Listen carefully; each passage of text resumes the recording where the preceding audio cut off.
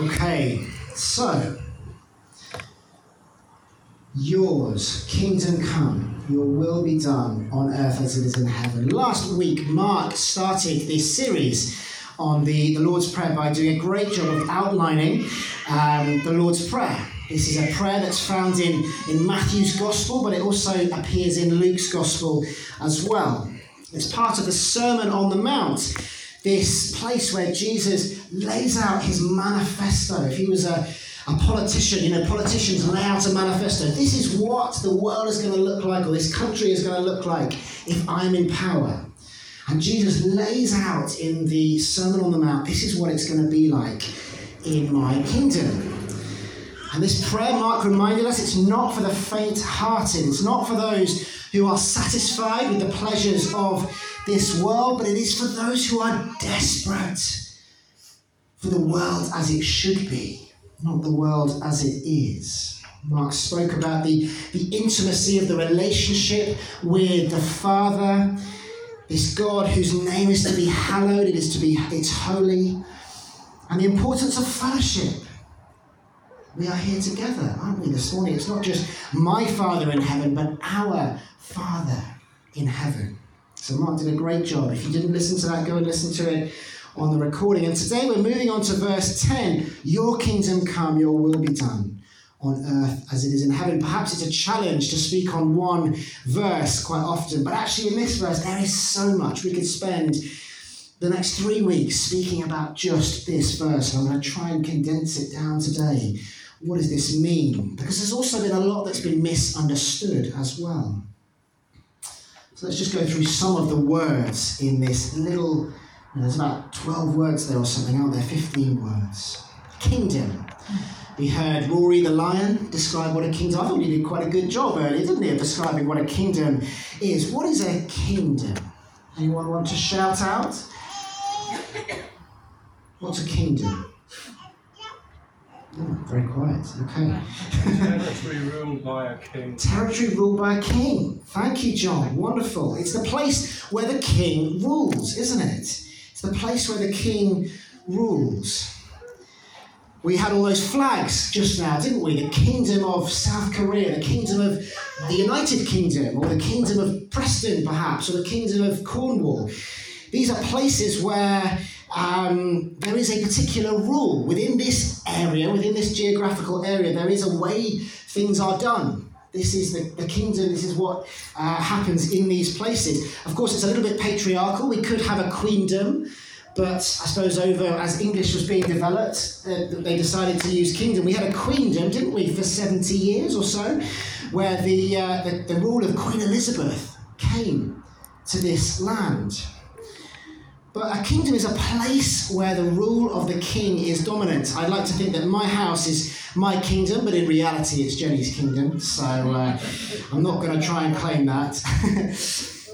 But in our world, John is absolutely right, that in our world, a kingdom is always a geographical place, a place that has borders, and you can cross from one kingdom, can't you, to another, and maybe there's a set of rules or laws in one kingdom, and there might be a second one if you just step over the border.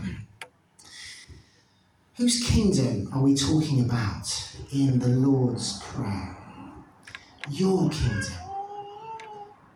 Your kingdom. Who does your refer to? Well, Mark told us last week. The Father's kingdom from the last verse. So your kingdom come. God's kingdom, quite simply, is wherever God's rule is unopposed. Wherever God's rule is unopposed. And there are no borders to this kingdom. It's not like an earthly kingdom where there are borders. It is wherever the forms of life are patterned around what God says. It could be in your room, at home. It could be in a relationship between two or more people. It could be within a system like an economy or a healthcare system. It could be the internet.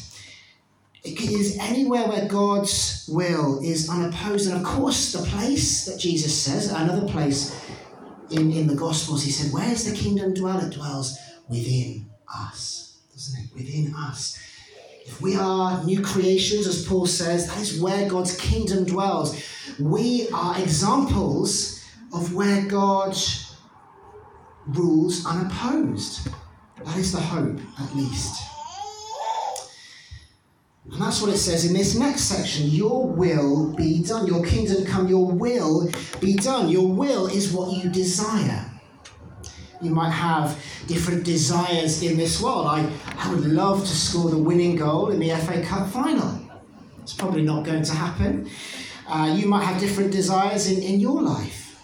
But similarly, God has a desire for this world, because he says, your kingdom come, your will be done.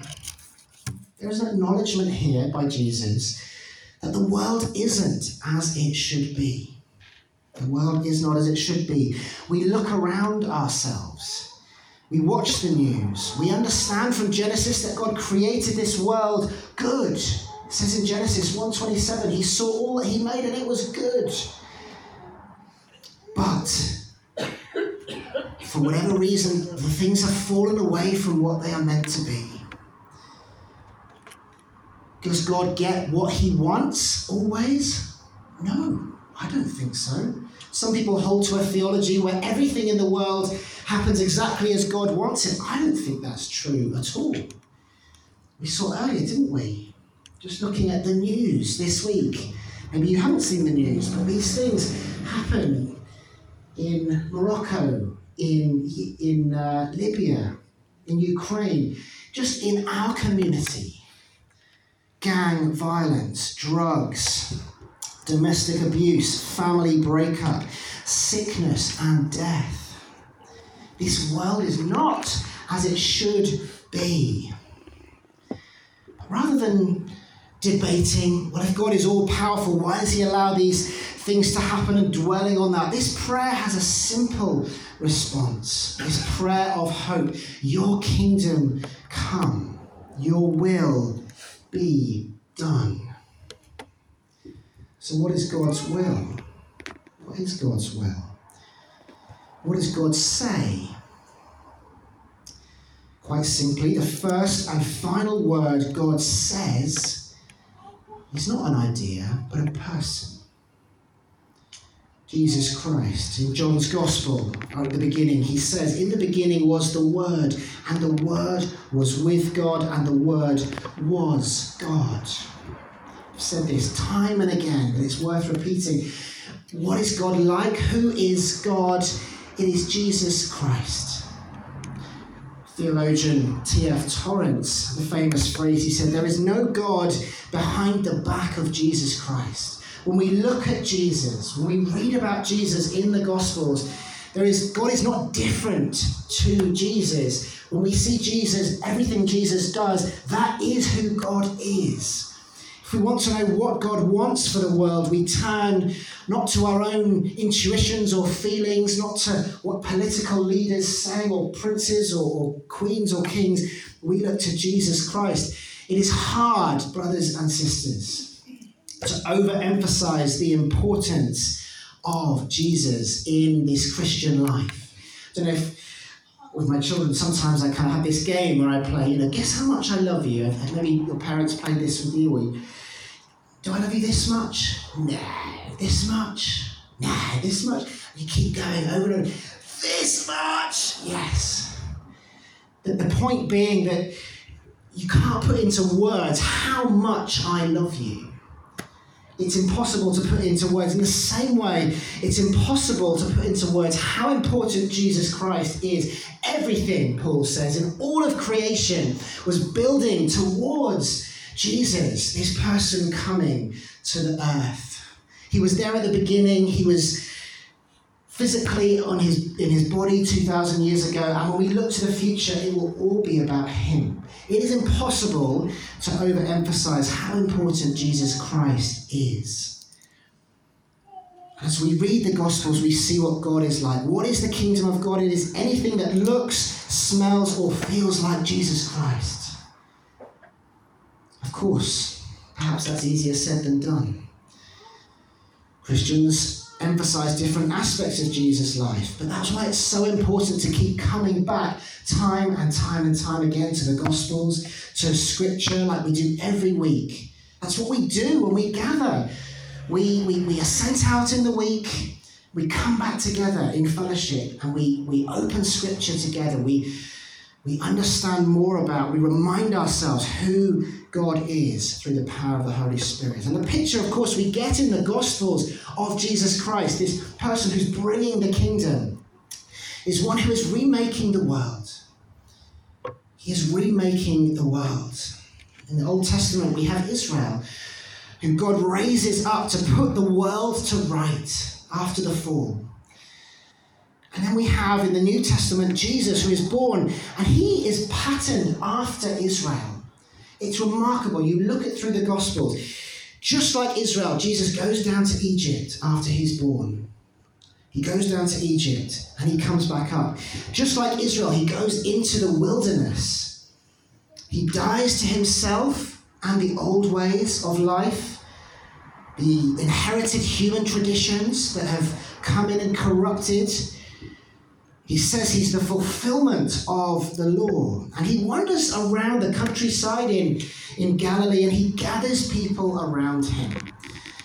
And he is remaking the world around himself. These people who come and follow him are called to die to themselves, to repent, ask for forgiveness, and to forgive one another. And this kingdom is built around this one person. The place where people say yes to God. That is Jesus Christ. And if Jesus Christ is dwelling in us, that is where the kingdom is. But it's also now. Jesus emphasized the time is now. It's not later on. This is the Salvation Army, the original Salvation Army. Maybe we've lost some of this urgency, but that was what it said. Now is the time. Do not wait. What does Jesus say? None of this go and bury your own dead. Let the dead bury themselves. The time is now. And I say that to you, brothers and sisters, this morning. The kingdom of God is at hand. It is available right now if we let Jesus Christ into our lives. Does that mean then that the kingdom of God is the church? Does it mean that the kingdom of God is that we are the church, aren't we? Does that mean if Jesus is building the kingdom around himself, surely we are God's people, and the kingdom of God is only found with his people? There is a temptation for this, but I don't think that's quite right. We do not control God's kingdom. The kingdom is God's. That's why it's called God's kingdom, isn't it? Your kingdom come, not our kingdom come. And if God's kingdom is where God's will is done, I think it's evident that God works outside the boundaries of his church. Jesus says that God causes the rain to fall on the righteous and the unrighteous. The kingdom of God is wherever forgiveness, kindness, generosity are seen. The kingdom of God happens when an asylum seeker is allowed into a place, able to flee a place of war or persecution. And I know many of you here today, that is a reality that you have been through yourselves.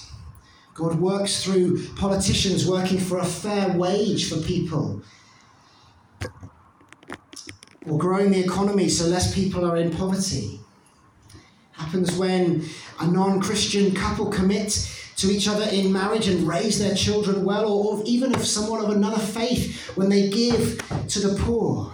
God will use those who don't know him. And it says that in Scripture, doesn't it? He uses Pharaoh in Egypt. He uses the princes and kings and other nations to discipline his people Israel. And that's the same today. And it's also obvious, brothers and sisters, it should be obvious, that the kingdom of God is often and at times absent from our churches. Yeah? Isn't it? Absolutely. Who could look at the dreadful history of child abuse in various churches and say that that's the kingdom of God? Of course not. We need to be not complacent about this. Paul makes it obvious in his letters when there's scandal or gossip or sexual immorality or slander, the kingdom of God is not dwelling within you. So let's not be arrogant enough to say that. But what is the difference then? Should we just not go to church? Does it not matter if we go to church and just, The kingdom of God doesn't seem to be in or out of the church. Well, the difference is we are the ones, as followers of Jesus Christ, who can point to whose kingdom it is. We know the name of the kingdom. This is the kingdom of God, and God is revealed in Jesus Christ. We are the ones who can point to the truth, even if we don't always act in accordance with that truth. We have the Holy Spirit empowering us to name whose kingdom it is. But even when we sin and confess, we are bearing witness to that kingdom, aren't we? Being able to call sin by its proper name is a key part of our witness. When we confess to one another, when we confess to the world, and we say, we got this wrong, and this is why it's wrong, that is part of our witness in the world. And that's the ultimate difference. The kingdom is God's, and God made the world, but he has raised up a people who not only are meant to demonstrate what life looks like in this kingdom, but witness to it. We are witnesses to God's kingdom, not to ours. If you bear witness to something, you point beyond yourself. If I visit another city tomorrow, and I say, Liverpool is the best city in the world, which it obviously is. Grace, you'll find that out. It's very true. But then I go and treat them badly. I talk behind their backs and I steal from them. They're not only going to think I'm an idiot, but they're going to think, well, that city of Liverpool that he thinks is so great, that's probably not a very good city, is it? Why would I want to go there? People from Liverpool are probably not that good. I'm representing Liverpool. But of course, our first allegiance as Christians is not firstly to a city or even a country, all those countries that we saw earlier on, but it is to the kingdom of God. If there's any flag that we hold our allegiance to, it is that Lamb of God who was slain. We are representatives. Paul says we are ambassadors of the kingdom, sent into the world, showing people what it is like in God's kingdom, but also telling whose kingdom it is. Sorry, there you go. An illustration. Finally, your kingdom come, your will be done on earth as it is in heaven. I've talked about this a lot before. The point of Christian life is not just to fly away into the sky when we die and leave this world behind. Heaven is not so much a place, but it is a state. It's where God's will is done. The kingdom of heaven is, the way Mark puts it, the kingdom of God in the other Gospels.